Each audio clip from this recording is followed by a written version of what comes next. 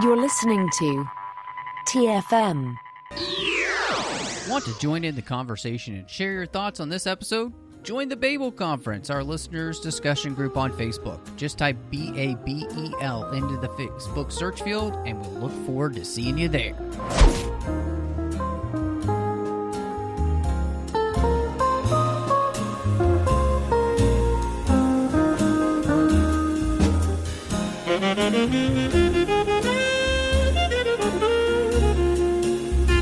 Hello and welcome to the 602 Club, Trek FM's local watering hole. And before I get started, I think there's only one way to start this episode. Okay, yeah, we're in the 602 Club, so I feel like if you can't drink on this episode, I don't know which episode you can drink on. And here with me to commiserate is Christy Morris. You mean Poison Ivy? Oh, Poison Ivy. I'm so sorry. I apologize, Miss Ivy. Thank you so much for joining us, though, tonight. I was going to say you do look a little bit different. Yes, I brightened up my hair color. My plants are very happy. And it's just not easy being green, is it? No, it's not. Yeah. And, of course, to finish off this series here with the Batman films we had not finished covering, the person you can blame for this episode, John Mills. Robin. Cool party. Let's kick some ice. It's going to be a fun one. Oh, man, it really is going to be fun. I'm going to preface this episode by saying there's going to be very little of us, I think, being able to talk too seriously about this film because there's just no way to be serious about this film. So we're going to be talking about Batman and Robin, of course, the bane of Batman films and their existence, really. And yes, Bane is in this film. So, yeah. Indeed. But Indeed. You can find us wherever you get your podcasts. Please make sure that if you're on Apple Podcasts, give us a star rating review. Help people find the show. And we'll read that review out on the show to thank you. You can just subscribe wherever you get your podcast. That makes sure that you get all the episodes as soon as they drop, not just the 2 Club, but any episodes of Snyder Cuts and Assembling Avengers. You'll get those as well.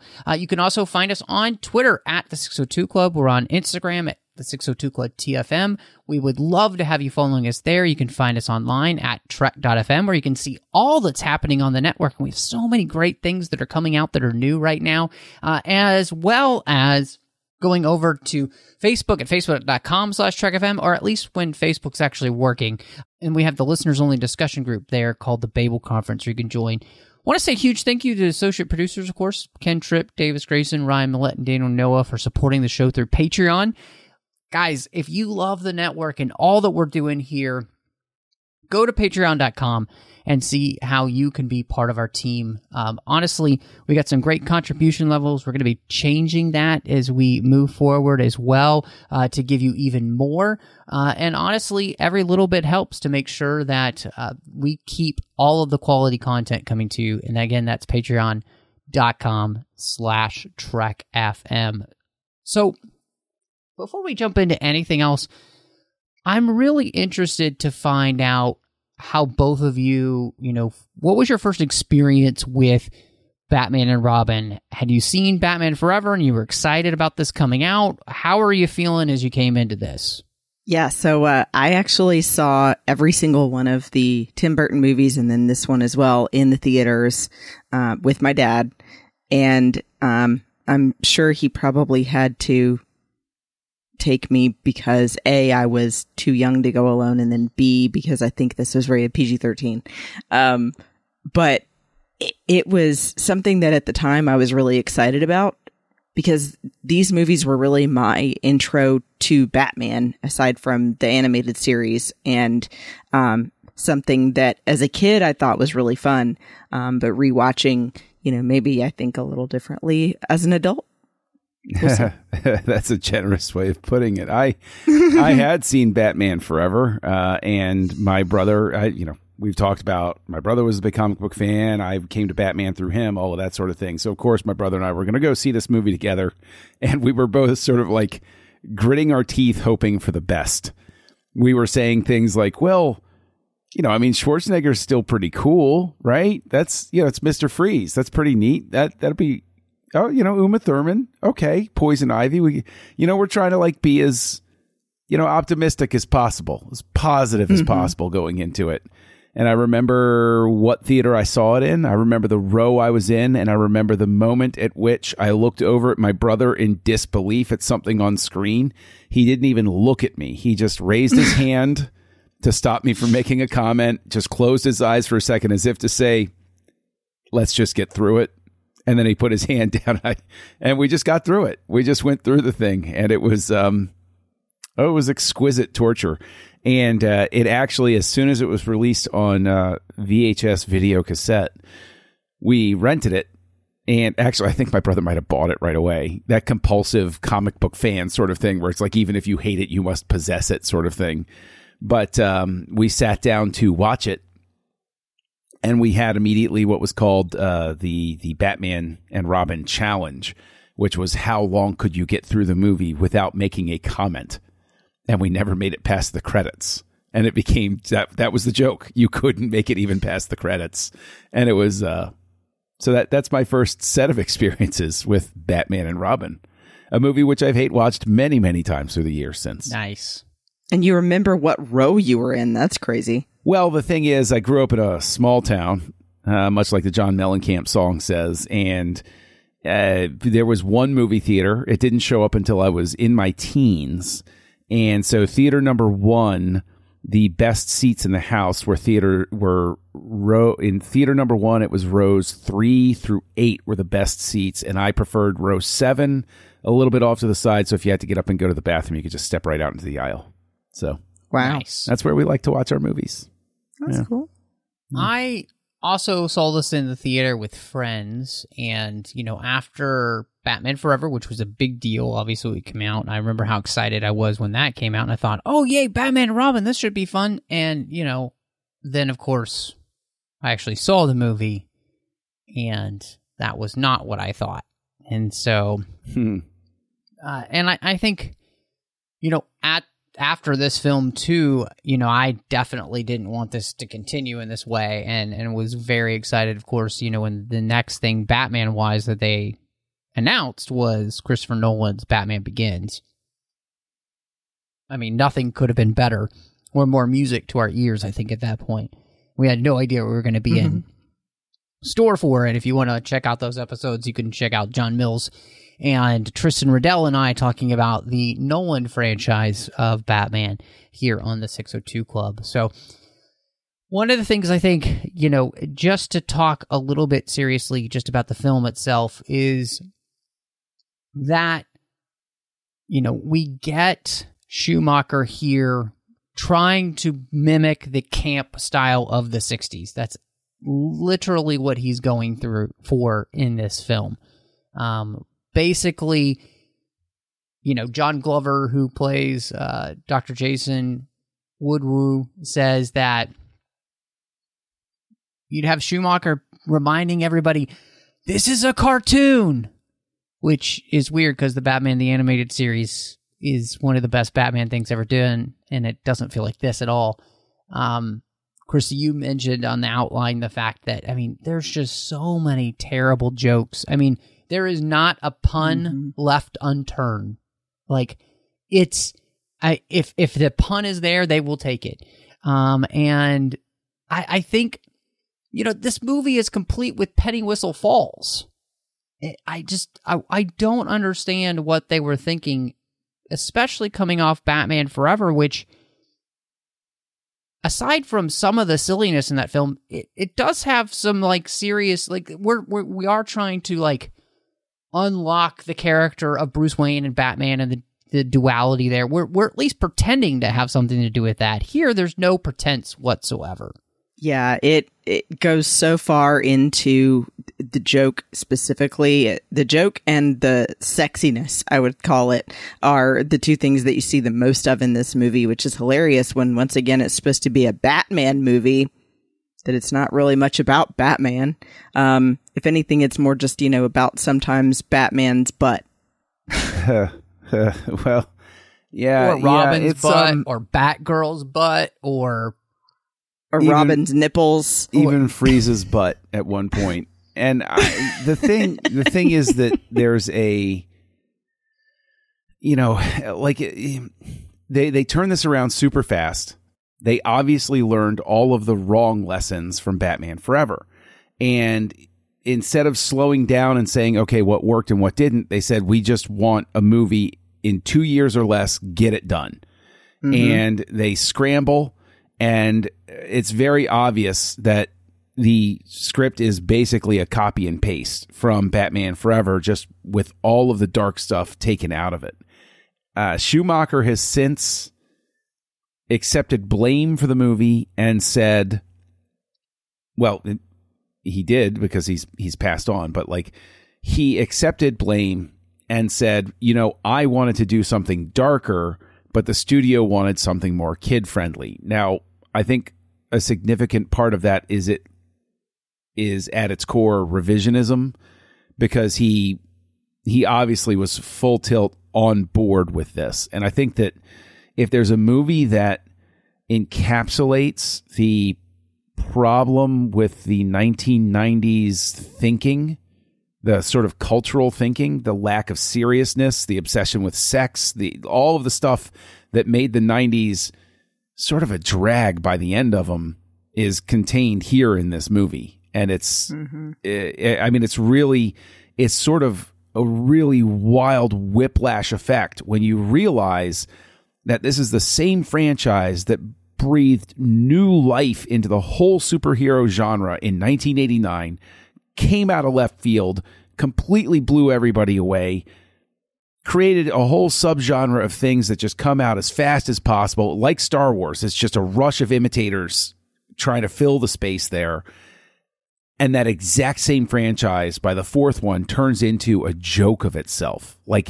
And not even a funny joke of itself. It turns into this, which is it's just a nightmare. It's so bad. Well, and it sucks because in a way, we've talked about that some people really identify with and grew up with the 60s Batman and love Adam West and, more than any other version of Batman. But the problem is when you try to do it in this kind of backdrop that's already supposed to come across more dark and gritty, it doesn't work. And I don't think that Schumacher should have taken all of the blame for that either, because it's every bit as much the fault of the screenplay. Oh, yeah. No, absolutely. This screenplay was the reason that Akiva Goldsman's name was garbage in my eyes. For I didn't forgive him for this for many, many years. I still haven't forgiven him, honestly. Yeah, fair enough. No, I mean, but Star Trek these days, but Well, yeah. But Christy, you mentioned the 60s TV show. The 60s TV show is still endearing and fun to watch because Adam West approached the role the same way Christopher Reeve approached the role in 1978 of Superman, where even if there was a little bit of camp and corniness to it, the main character was very earnest. He was serious. Mm-hmm. He was there. He was the grounding factor necessary for all of the craziness to go on around him. And that's what happens here that goes wrong, is this is completely unmoored. Clooney has no idea what he's doing. Chris O'Donnell is just there. I mean, if there's somebody I truly feel really badly for, it's Chris O'Donnell, because this really seems to have put the brakes on his career very severely. Schwarzenegger, his career was sort of petering out. This was his last gasp attempt at a big blockbuster sort of thing. And I think this was the movie where finally everybody was kind of like, Arnold isn't Arnold anymore. Uma Thurman comes out of it okay.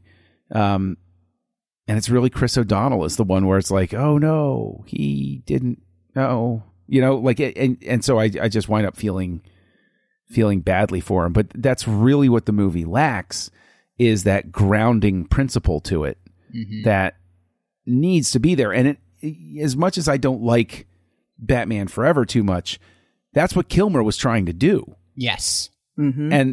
And any part of that movie that works is because Kilmer showed up with that sensibility in place. And it's probably what caused some of the conflict between him and Schumacher. 100%. Well, and it is really sad because to me, the theme of loss that Bruce and Freeze both have, in the sense of, you know, with Freeze with his wife and Bruce with the thought of losing Alfred, there's so much there that you could be doing thematically, right, with those two characters, and it could be a really driving force for the film, and yet it's not there because, like you said, there is no grounding for the film in any kind of reality, really, and it all is kind of just a big joke. I mean, I don't think anybody ever watching this film is ever worried that Alfred's going to die, you know, and that should be a driving and motivating force throughout this entire film, that, you know, Bruce should be terrified that this one parent figure is about to leave. You know, you should have the character of Dick Grayson being, you know, terrified that, you know, this mediator between, you know, him and Bruce is about to leave, you know, and then of course, you know, for the character that Alicia Silverstone plays here, of his niece, you know, she should also be terrified of the fact that you know, her uncle may pass away, and nobody really has any fear here in this movie of that. And then, of course, there's no real good connection thematically with the fact that that's what's driving Freeze, too. Like, really, he's not necessarily just a villain. He really is somebody who, his whole goal is to be able to save his wife's life. And that's that's what's driving him to do all of these, you know, quote-unquote terrible things. And it's so disappointing that you really have a very nice thematic element staring you in the face, just ready to be dove into just so deeply, and it's not even surface level here because it's not there at all. Well, perhaps they got distracted when they were constructing Mr. Freeze's lair, which has spotlights on it, rotating, and for some reason a giant heat button lever that can turn everything from cold to hot, because why would you have you never that know when you're going to need it, John. That doesn't make sense, but well, and you know, when you have the people with the frozen dinners that are sitting there, and then Vivica A. Fox trying to woo him, and why? Well, exactly. Why does he even have, like, if he's dedicated to his wife, why does he have the attractive sidekick? Like, I don't know what's happening with that. And if he, it just reminds me at the same time, The Emperor's New Groove. Why do we even have that lever, Kronk? Right. Yeah. I just, it's definitely one of those things where Schumacher is trapped in, it's kind of weird and hard to try to state, but it feels like he didn't keep up with the fact that comics as a genre themselves had changed since he was a kid. Mm-hmm. And I think it's fine if he had come in and he did his own movie that wasn't in this franchise that was like that. I think everybody would have plugged into it and said, oh, that's cute. You're doing a funny, spoofy homage to what you grew up watching. That's awesome. It's just that it's shoehorned in here. But in terms of the thematic stuff, it's so confused and it's so overstuffed with just pointless stage business that there's not a chance of anything happening that has any sort of like story element that means anything in this movie. That, you know, you should be able, with a truly well-crafted film, there should be at least one thing you can ask somebody as they're walking out the door. It's like, well, what do you think this movie was trying to say? I would have just replied, nothing. This wasn't trying to say anything, like, at all. It wasn't even trying to say thanks for spending your money. It was just like, all right, we got 2 hours. Let's whatever. And then we showed you a thing. Yeah. Showed you a thing. And then it was over. Okay. And well, I mean, I know I could just keep blathering on. So just, I'll stop. So, well, I did want to add to go kind of with what you were saying, Matt, about the parallel of Bruce's story and Mr. Freeze's story. They also did touch on in the movie the similarities between Batgirl and Robin's stories of both losing their parents in a tragic accident. And it's like, there's yet another thing that you could have delved deeper into that would have been a really good plot point and something deeper than just all of the nonsense. And it was just barely mentioned and then passed by. And I think that the other thing that really hurts this movie that I have to also, put off on Akiva Goldsman is the dialogue of trying so hard to show we are PC was super annoying. Like having Robin shoot the Batarang or whatever and it miss, and then Batgirl shoot it and say, "No, I've got you." And like when she's fighting Ivy and she deliberately says, "Using your good looks and your wiles to get your way, you make all women look bad." I'm just like, oh, shut up. We all do it. We all know we do it. No one cares. It's a fair criticism, to be sure, and it's the whole Barbara Gordon or Barbara whatever her last name is in this Wilson. I think, Wilson. in this Yeah, film. that's fine. Whatever. I mean, it's also a lot of fun to watch.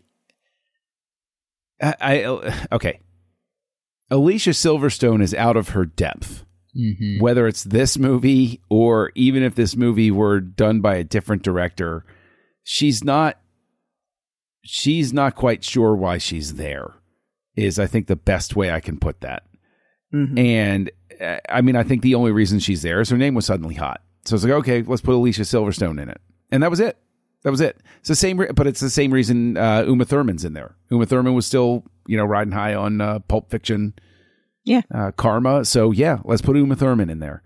And Clooney was, trying to break out to be a star and everything like that. But Alicia Silverstone really, the vibe from her throughout the entire film is just somebody who she's that student in class that signed up for the wrong class and doesn't want to admit it, and so is just trying to make it through. And you're sitting there and you're like, oh, no, you wanted Calc 1, not Calc 2. That you're in the wrong classroom. Just pack your books up and go over, okay? So, yeah. Sorry, did you hear that? Yeah. I snort laughed at that. Well, thank you. I think, You're welcome. You're absolutely right, John. Alicia Silverstone basically plays this almost the exact same way she did Clueless. And It works for Clueless, but you can't be a Clueless Batgirl. I mean, right. Like, none of her line delivery here works for this film whatsoever. And, in all honesty, I wouldn't say her line delivery is worse than Chris O'Donnell's, so, at least she's got that. But yeah, I think you're rightly pegged. It's just that they absolutely picked a person that had no business being in this film whatsoever, and being this character. And she was their only choice because, like you said, she was a hot actress at the time. And, they figured this would get the teenage boys excited to be here and get them into the theater. And so, of course, we're going to choose her. And it's just not the way to cast a movie. And I do think that one of the, I think one of the things that this goes to show is this was a time where 90s films were in the job and in the habit of just casting people because they had a big name, not because they had anything to do with or could bring to life a role in a way that would make you believe it. And I think that became one of the biggest issues, and is the biggest issue with this film, is that almost every single role here is miscast. And it should not have been the person that should have been playing the role. And so now, the only one here is Alfred, that hold works. On. Now, see, the thing is, you're telling me that you don't believe that Arnold Schwarzenegger is an Olympic super doctor who can figure out how to cure the world's most baffling disease while being saddled with the tremendous disadvantage of having to be in a diamond-powered suit that keeps him forever Sub-Zero? Yeah, no, Arnold You don't buy Schwarzenegger that? is basically the Christmas Jones of this film. And if you don't get that brutal. reference, Brutal. go listen That is to brutal. our The World Is Not Enough episode of James Bond, because that's basically what he is in this movie. And when you know that Ed Harris or Anthony Hopkins or Patrick Stewart were all considered for the role, I can't even imagine how great it would have been to have any of those guys. I'm glad they weren't. Would you want their resume sullied with this? Would you want to look on IMDb and say, that Patrick Stewart is great, but man, Batman and Robin, yeek. Right? But see, Patrick Stewart was in a bad fate. Patrick Stewart was in Excalibur. He knows exactly what to do in this type of film. And I think he could have been campy and had more legitimacy all at the same time. No, nothing overcomes this movie. There is nothing. There's no single piece you can move. There's no single actor or actress you can replace that is going to save this thing. This thing that is true. Doomed from frame one. I get what you're saying completely, but what I'm saying is that if more of the actors had been better choices in the roles, it could have helped the film. I do think that that's the case. I think that if Freeze had been better, I think that if a Batgirl had been better, I think that if you're gonna have this many villains, and Poison Ivy, I think that could have been better. Batman, obviously, all of these people could be better because you can make something out of not a great role. And I think that Val Kilmer showed that you can do that in Batman Forever, where you can ground the role and make it work. But, and so that's where I would rather have had better people in these roles. So at least something about this film wouldn't just feel like an absolute train wreck. Whereas I feel like every casting decision they make in this film is an absolute train wreck. Yeah. But again, I think anybody that wound up not getting cast in this film probably counted their lucky stars. I mean, true. The direction for Poison Ivy, whoever was going to be in that role was, do Mae West. That's fine. Okay. And Mr. Freeze was like, stand there and glow. Sure. Okay. Right, that sounds good. Okay. Well, so let's talk though about Uma Thurman as Poison Ivy, because you put Sharon Stone in that role and she can make it work. Because she doesn't come across so campy, because Sharon Stone has when we talk about the, uber sexiness of the 90s, that is Sharon Stone. That is who she is. Mm-hmm. But if you're getting the message from the director, as Christy pointed out, hey, everybody, remember it's a cartoon. Well, gosh, what else is she going to do except just amp it up and then eventually say, the check's clearing. So sure, whatever. I'll give you what you want, Maybe. Joel. But the thing is, in his defense, while we're sitting here and,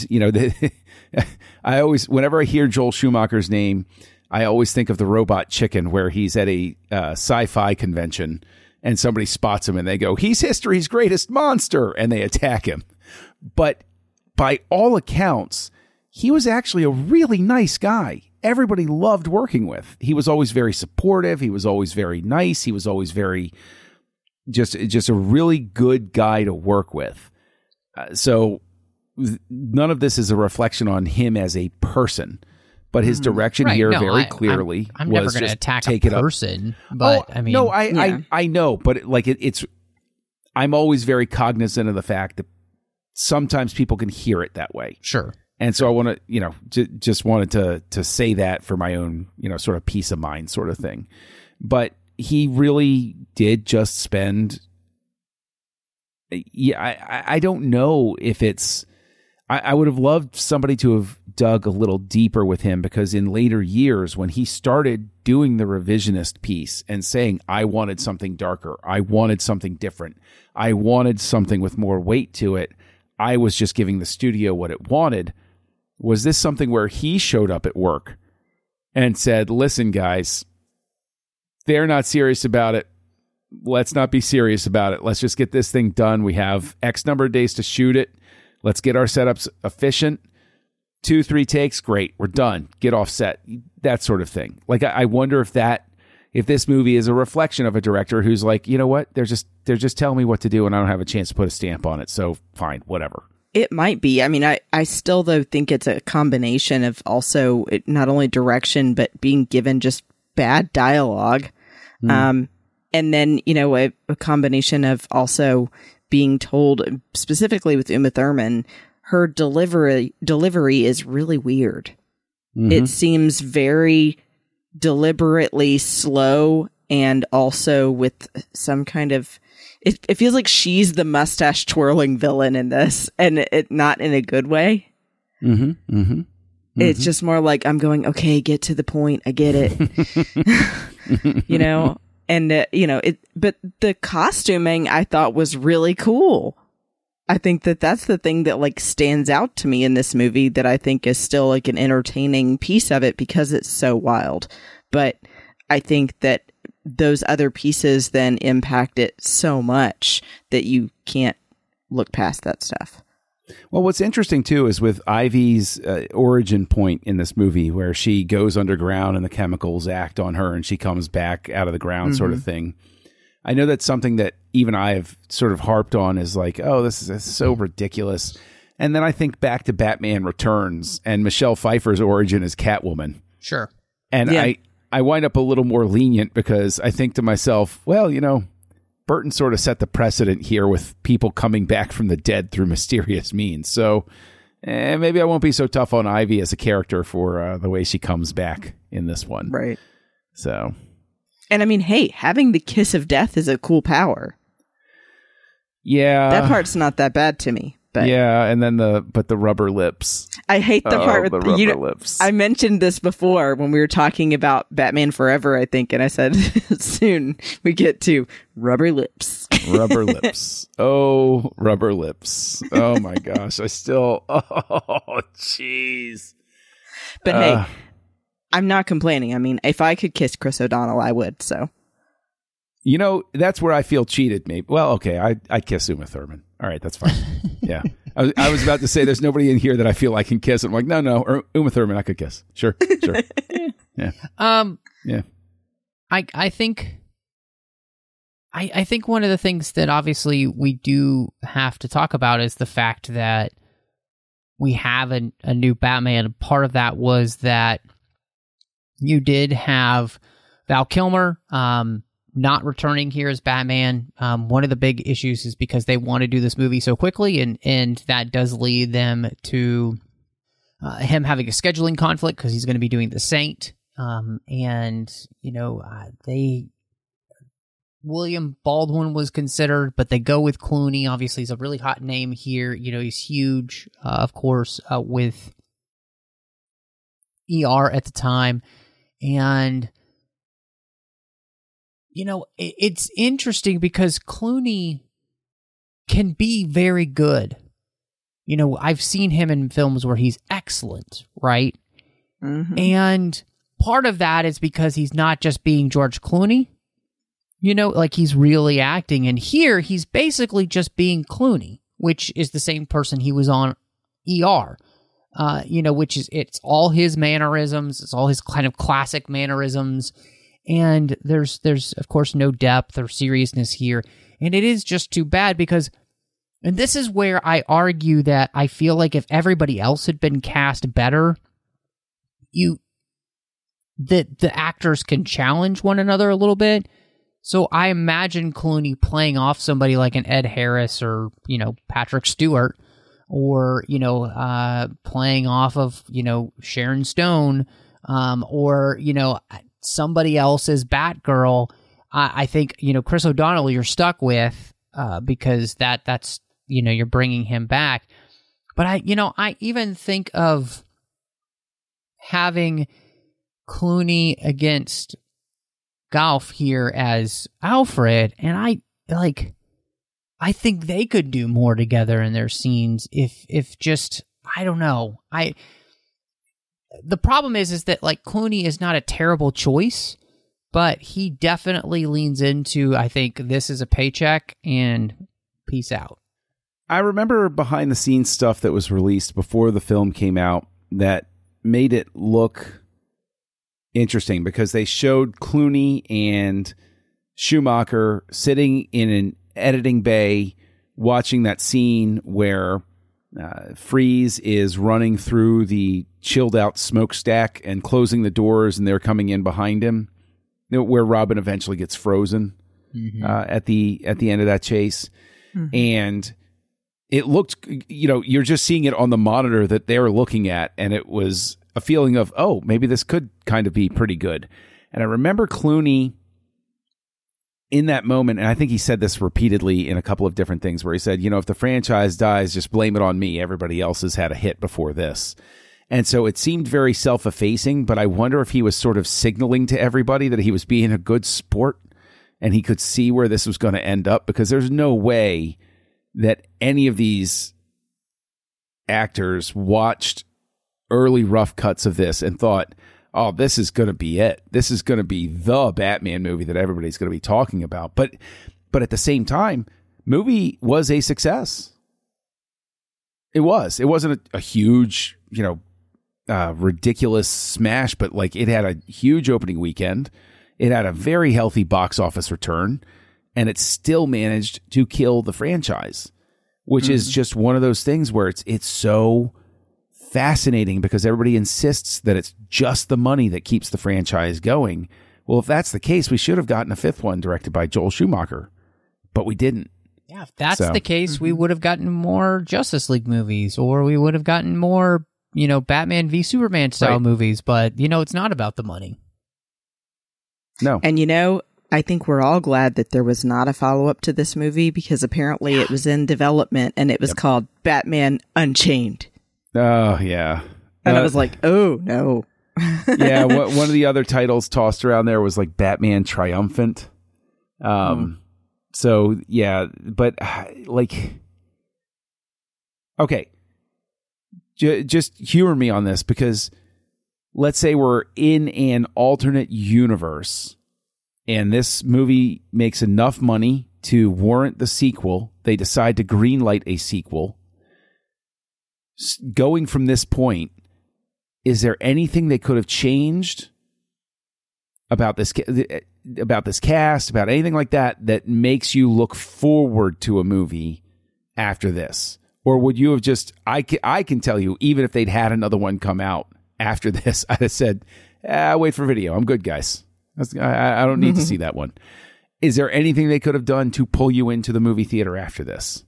Yeah, I mean, honestly, to me, I think that either they need to then go back to having Kilmer come back as Batman. Would have been a big thing to maybe signal to me they're going in a more serious direction again. Or maybe have it be about Freeze's revenge on Ivy, because he's, we end on this one with him finding out that she killed his wife and now they're cellmates at Arkham. That I think would be a cool angle. But yeah, I think that those are two big things that would have been good, for a follow-up movie. So you're saying they could have gotten you into the movie theater after this? Yeah. If I had seen that there were big things that they would have changed like that might have. Matt, what about you? What could they have done? I don't know. I mean, I think it's a really interesting question, and it's one that I guess I have thought about, as would I have wanted to see another movie in this continuation? And I mean, the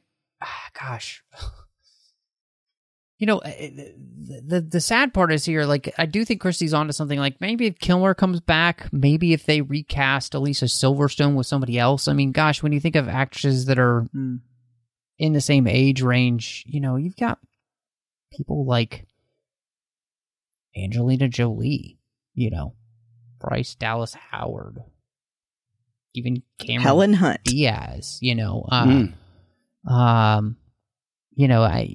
Charlize Theron,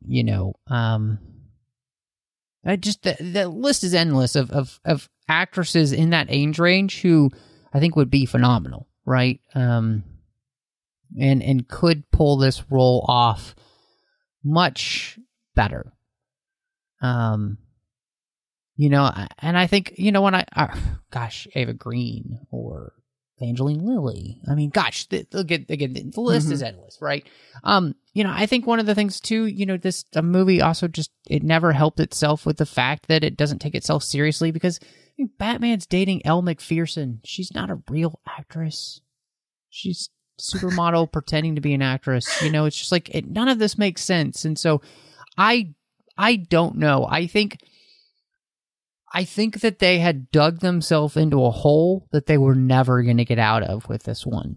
And partially that's because this movie legitimately deserves all of the vitriol and kind of like hate that it gets. And because it's a absolutely terrible film. And I think one of the parts that goes with that is that, John, you've mentioned this before, and it's 100% true, that they lean into all of the wrong lessons from Batman Forever, and the production design makes this even more neon and even more ridiculous and even more over the top, with Gotham as a city, the suits that they create, the Batmobiles and the motorcycle and the snowmobile, and you know, I mean. And what's with the bridge that's on like Atlas's shoulders up in the middle of the air, the same height as a skyscraper? Valid question. Nobody knows the answer. It really seems as if Gotham City has been, like, even in a comic book, when they laid out cities, they at least drew on their knowledge of places like New York, because they lived in New York in most of the publishing houses. So they at least understood how a city worked. This Gotham City, and even to an extent, the Gotham City in Batman Forever, but especially here in Batman and Robin, this is a city designed by a child who's never been to a city before. And you look at it and you say, that's cute, but how's everybody getting everywhere? Train through his ears. Oh, okay, cool, not practical. Might have to scale this back just a little bit. Or the observatory, where the observatory is. Yeah. How's everybody getting up there? Right? Like, you know, a nice, safe journey up to the observatory seems like it takes a solid 20 minutes on an express elevator. Who's going up there for a cocktail party? Nobody. Or where the hell was the motorcycle race taking place? Oh, that's a great question. You know, and the thing is, as Star Wars fans, we're all very spoiled by a franchise that concerns itself very much with the idea of place and being able to put yourself mentally in a spot. But I really think the most important thing to remember about where that motorcycle race happens is that it is where the banker, played by Coolio, lives. And that's a character I think we can all agree really deserved his own spinoff. Absolutely. Yeah, because, you know, he was going to play Scarecrow in the next movie. Oh, joy. That would have been fantastic. I would have been thrilled with that choice. Can we talk about the fact that Alfred designed the suit for Barbara? And yeah. And he's her uncle. Yeah. And it has like a thong front and a corset top, and I mean, and then of course Alfred must be designing the men's suits as well, and that raises other questions about Alfred as well. Like, well, Alfred also is able to build a brain algorithm so that the computer can be him, which, you know, wonderful artifact of the 1990s is these things like algorithms and the internet were so bafflingly new to people who were not nerds that the writers for movies would have them. You know, you just look at it's a few years later, but like Swordfish with Hugh Jackman, where if anybody who's worked with any bit of code looks at that movie, it's like, that's not what coding works like. That's not at all what it's like. And then you look at this and it's like, he's this Max Headroom type thing. And as soon as he said, I programmed my brain algorithm, that was another moment where I looked over at my brother and he put up his hand and closed his eyes. Not right now. We'll talk after the movie. It's like, all right, fine. So, yeah. Ugh. Oh, and the world's toughest password, too. Hey, way to go. You made a brain algorithm that reacts like you, but your password is your sister's name on a photo next to the computer. Okay. This is, you know what? It's Sorrento level incompetence, like in Ready Player One, where the password was written on the sticky note on his chair that enabled everything. That's almost a tough call. Would I rather watch this or Ready Player One? Oh, Ready Player One any day. Ready Player One. Ready Player One at least is competently put together. Like there's we at could argue least about that later. Okay. No, there's at least a story in Ready Player One that makes sense with beginning, middle, end. It's true. This is a fever dream. I'm just teasing.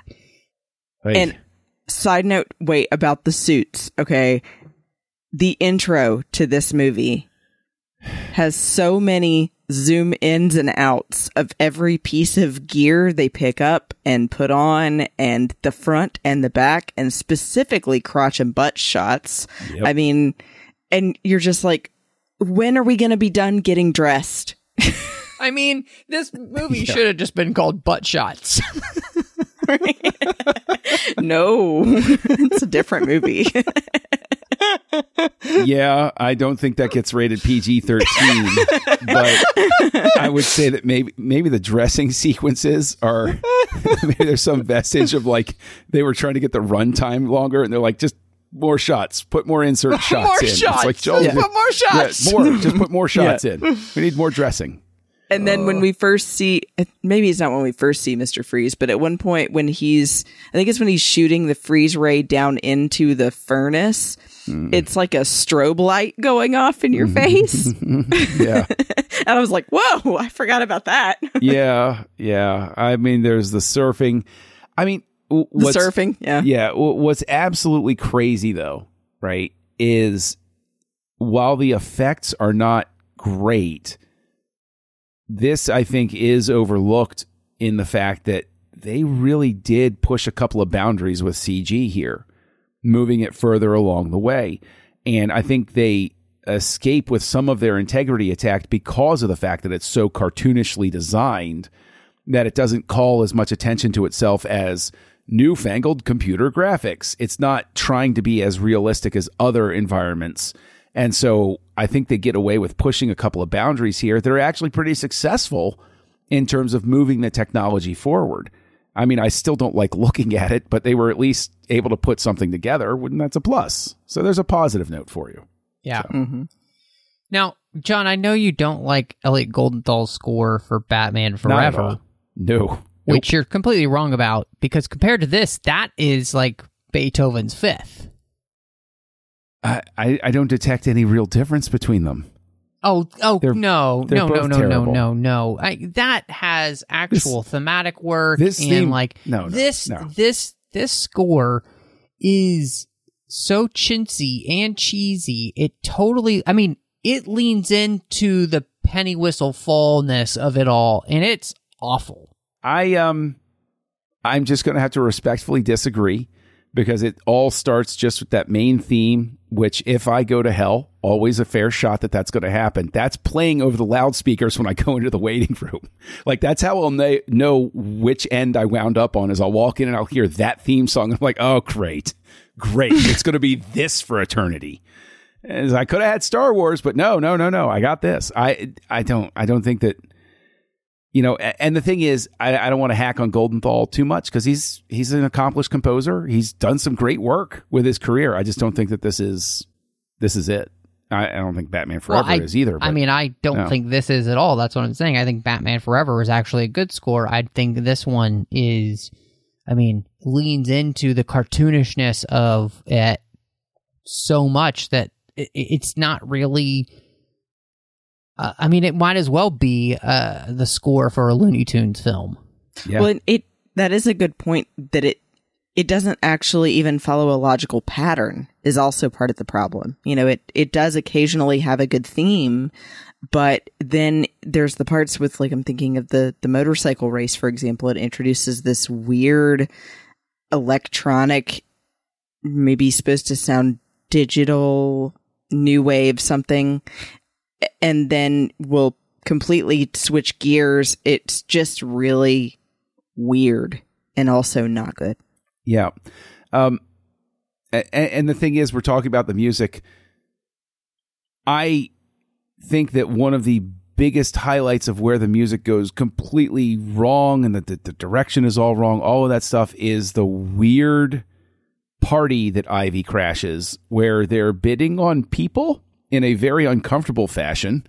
And the score actually goes in and starts playing the classic song Poison Ivy when she's going up on stage and everything like that. And that I think just encapsulates everything that's wrong with the music, is that it's even if you think that Batman Forever is a good score, then this is just an echo of that. So yeah. I think it, just like everybody else, it's Goldenthal showing up and saying, oh, okay, that's what I'm supposed to do. All right, fine. Mm-hmm. Well, it's ratings time, because I don't think there's anything really left to discuss about this film, because, you know, it's just not coherent enough to have more of a conversation. So, John, what do you rate Batman and Robin? Half star. I will never watch this movie again in my life. I've hate watched it many, many times through the years, and this last time that I was watching it, I literally just said about halfway through, I said, why? Why have I wasted so many minutes of my life watching this more than once? I'm at the point now where it's just retired. I can't do it. I'm sure that in 5 or 10 years, like one of my kids will be like, whoa, let's watch a Batman movie. And I'm like, you know what? Kind of tick daddy off. We're going to watch this one instead of the good one. But yeah, no, I don't think I ever come back to this again. This is a half star. Ugh. You mean you won't eventually kind of forget and be like, I don't know, maybe, and then you'll start it again and go, oh. No, I never forgot. It was always a conscious choice of, some days you watch a bad movie because you think you can watch a bad movie. You can think to yourself, you know, I might have messed up today at work. I didn't mess up that bad. It's okay. So it's not a win necessarily, but it wasn't catastrophic. The movie made me feel better. It works. I'm sort of in the same boat, but maybe a little more forgiving of it, just because of the nostalgia, I guess, for me, of that time in my life. And that I didn't hate it as much as I've hated some other things. For example, I don't ever remember seeing the movie Ghosts of Girlfriends Past, but apparently I did in the theater because I found a ticket stub. Oh, no. It was a terrible movie. Anyway, so there are worse things. But I give it a 1 out of 5 stars because I still like little bits here and there, even though overall it's just really confusing and kind of a mess. And like I said, Chris O'Donnell, really good looking, height of his career. That was totally cool for me. He looked great in the suit. If you're ever going to wear a suit that form-fitting, that's the time to do it. So, and then my only other complaint to add to the list is the handling of the Barbara character. As somebody who is a fan of Batgirl from the comics, I didn't like that they changed it to Barbara Wilson and that she's not even related to Commissioner Gordon, and, you know, no reference to like the Killing Joke and stuff. So. Can you imagine this Commissioner Gordon having a child? I mean, because apparently no one would marry him, I guess. No, he's just married to the job. This Commissioner Gordon, he's very serious, man. That's what he tells himself at night. So poor Pat Hingle, another accomplished actor taken out with this franchise. Ugh. I'm going to give this half a butt shot. So just half a cheek. So just one cheek. You need to be careful with that. Just a single cheek. And that's because I'm going to go by the John Mill isn't it like half a star as long as nobody's died in a film?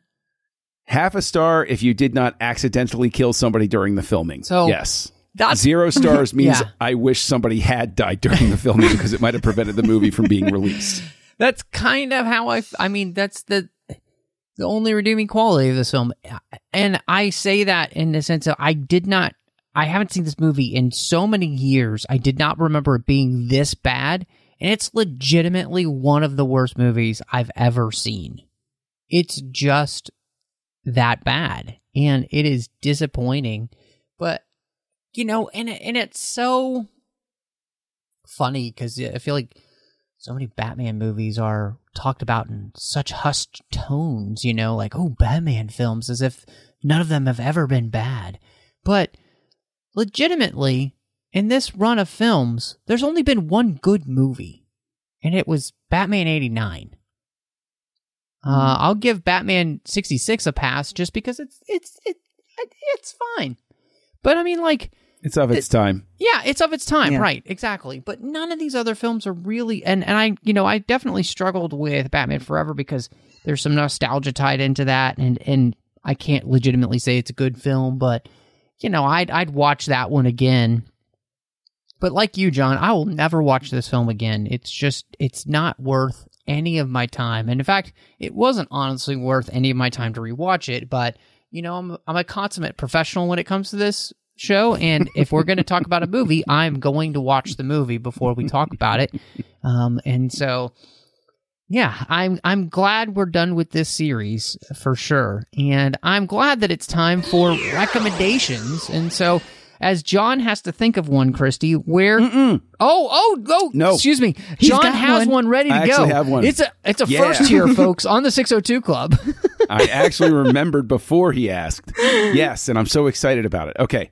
And I don't know if I've recommended it before because I've been on this show, I think, for like 30 consecutive years at this point. But there is a Japanese movie from 1977 that I watched for Missing Frames over on the Nerd Party with Sean Eastridge. It is a Japanese film. It's available on HBO Max right now. It's called House. That's its name, is House. It is not to be confused. There was a movie called House that came out in, I think, 1985 that was directed by Steve Miner. That's a horror movie. George Wendt has a small role in it. Never seen it. That is not the movie we're talking about. House from 1977, Japanese film. You will either give it 0 stars or 5 stars. It is one of the craziest things I've ever seen in my life, and I can't stop thinking about it ever since. And so I encourage people to go on out and sample House. You'll know you'll have the right one because it's 1977, and it's in Japanese with subtitles. That's the way you have the right one. So, and again, it's included on HBO Max right now. It's part of the Criterion Collection, so that adds some cachet for people there. So there you go. That's my recommendation. Also not to be confused with the Hugh Laurie show House. Correct. This is not about a cranky doctor with a limp. Not at all. Also good, though. Yes. Good show. So my recommendation this time is actually going to be something a little bit different that I've recently gotten into. I've probably already recommended people check out Good Mythical Morning on YouTube with Rhett and Link, who are two best friends that do a YouTube show together. But I also want to recommend another show that became a spinoff from that show called Mythical Kitchen. And it's actually where they had originally started doing all of these eating challenges on Good Mythical Morning and needed to get a chef who knew food to then be able to implement some of the stuff that they were going to eat into something that was edible. Their joke became that it was boiled for safety. Every time they would say boiled for safety. So check out Mythical Kitchen with Chef Josh because it is so funny. They also do some really cool things with food. Like he made a fine dining meal with every course using Reese's peanut butter cups. Ooh. And said it was actually really good. Like a peanut butter cup crusted steak or something, for example. Ooh. Yeah. That sounds delicious. So maybe don't watch it when you're hungry. Yeah. Maybe have food to watch it, with. But anyway, so yeah, I highly recommend checking out Mythical Kitchen on YouTube with Chef Josh. And he also, like me, tends to put his foot in his mouth and make everything into a dirty joke. So that's also really entertaining. Very nice. One of the things I love most about Christy. I'm going to recommend, I'm reading a fantastic book right now, and just it's something that, I think it's really cool to be able to have these type of books. But, I think John will appreciate this, but it's the book by J.W. Rinsler, Howard Kazajan, A Producer's Life. Yes, I want to read that. It's phenomenal so far. This guy has an incredible work history. Work with some of the greatest names in Hollywood, and it's phenomenal so far. And it's just really interesting to see Hollywood from a time where Hollywood was really changing. And he's involved with people who are part of old school Hollywood as we move out of that. And it's such a great book so far. I'm about a third of the way through, but I'm already recommending it because I'm just finding it so much fun. And it's also, of course, been in the news because of some fantastic quotes from Marsha Lucas, who did interviews for this book, which have been they're phenomenal, and it's so cool that she got a chance to do this. And this is the I believe it is the final book from J.W. Rinsler, who unfortunately passed away. And so I highly recommend getting this book as a way to support his family still. So highly recommend. I really do. I couldn't recommend it more, and I'm not even finished with it. I'm just really enjoying it. It's that good. So, and it's a high quality book too. It has some great pictures in it from his life and the films that he's worked on and everything. Got really high quality paper that it's printed on as well. So it's a really nicely done book. So I hope everybody will pick that up. But John, if people want to catch up with you, where can they find you? Well, you can either shine the bat signal in the sky, or you can look up Castle Junkie online, KESSELJUNKIE. Are you sure that's not the Robin signal? No, it's actually the Bane signal. Oh, okay. Because I like to walk around just going, bomb, bomb, bomb. Best screen Bane. I mean, I think we can all agree on that. But yeah, Castle Junkie online. You can find me, Twitter, Letterboxd, all of that stuff. You can find me over in the Nerd Party co-hosting 2 shows. One of them is called House Lights, where we look at the works of directors broken up by decade, by their entire career, by different types of formulations and computations that we work out along the way. And you can find me co-hosting a show called Aggressive Negotiations, which is a Star Wars podcast that I host with you, Matt. But Christy, where can people find you online? You can find me on Instagram and Twitter at Bespin Bell. And then also, of course, I do a show with my friends Amanda and Teresa called Sabers and Spells on the Skywalking Through Neverland network, Skynet. And we are coming back this week. Yay! Amanda's back from her wedding and honeymoon, and we might be talking about some old school Disney stuff, or possibly me watching Labyrinth for the first time. Oh. Who knows? Ooh. Yeah, so check it out, Sabers and Spells.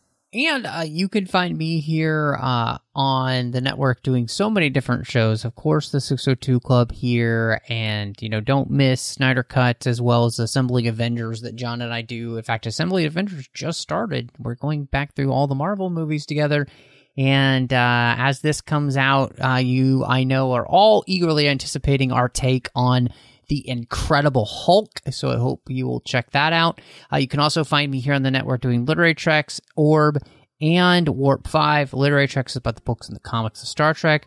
The Orb is about Star Trek Deep Space Nine. And on Warp 5, Chris Jones and I are celebrating 20 years of Star Trek Enterprise by looking at every single episode of that series. And then, aside from doing Aggressive Negotiations with John on the Nerd Party Network, you can also find me with a Finnish show that I did with Dre Kaufman, we talk through every single chapter of the Harry Potter series, one chapter at a time, on Owl Post. So please do check that out. And just a quick note, too.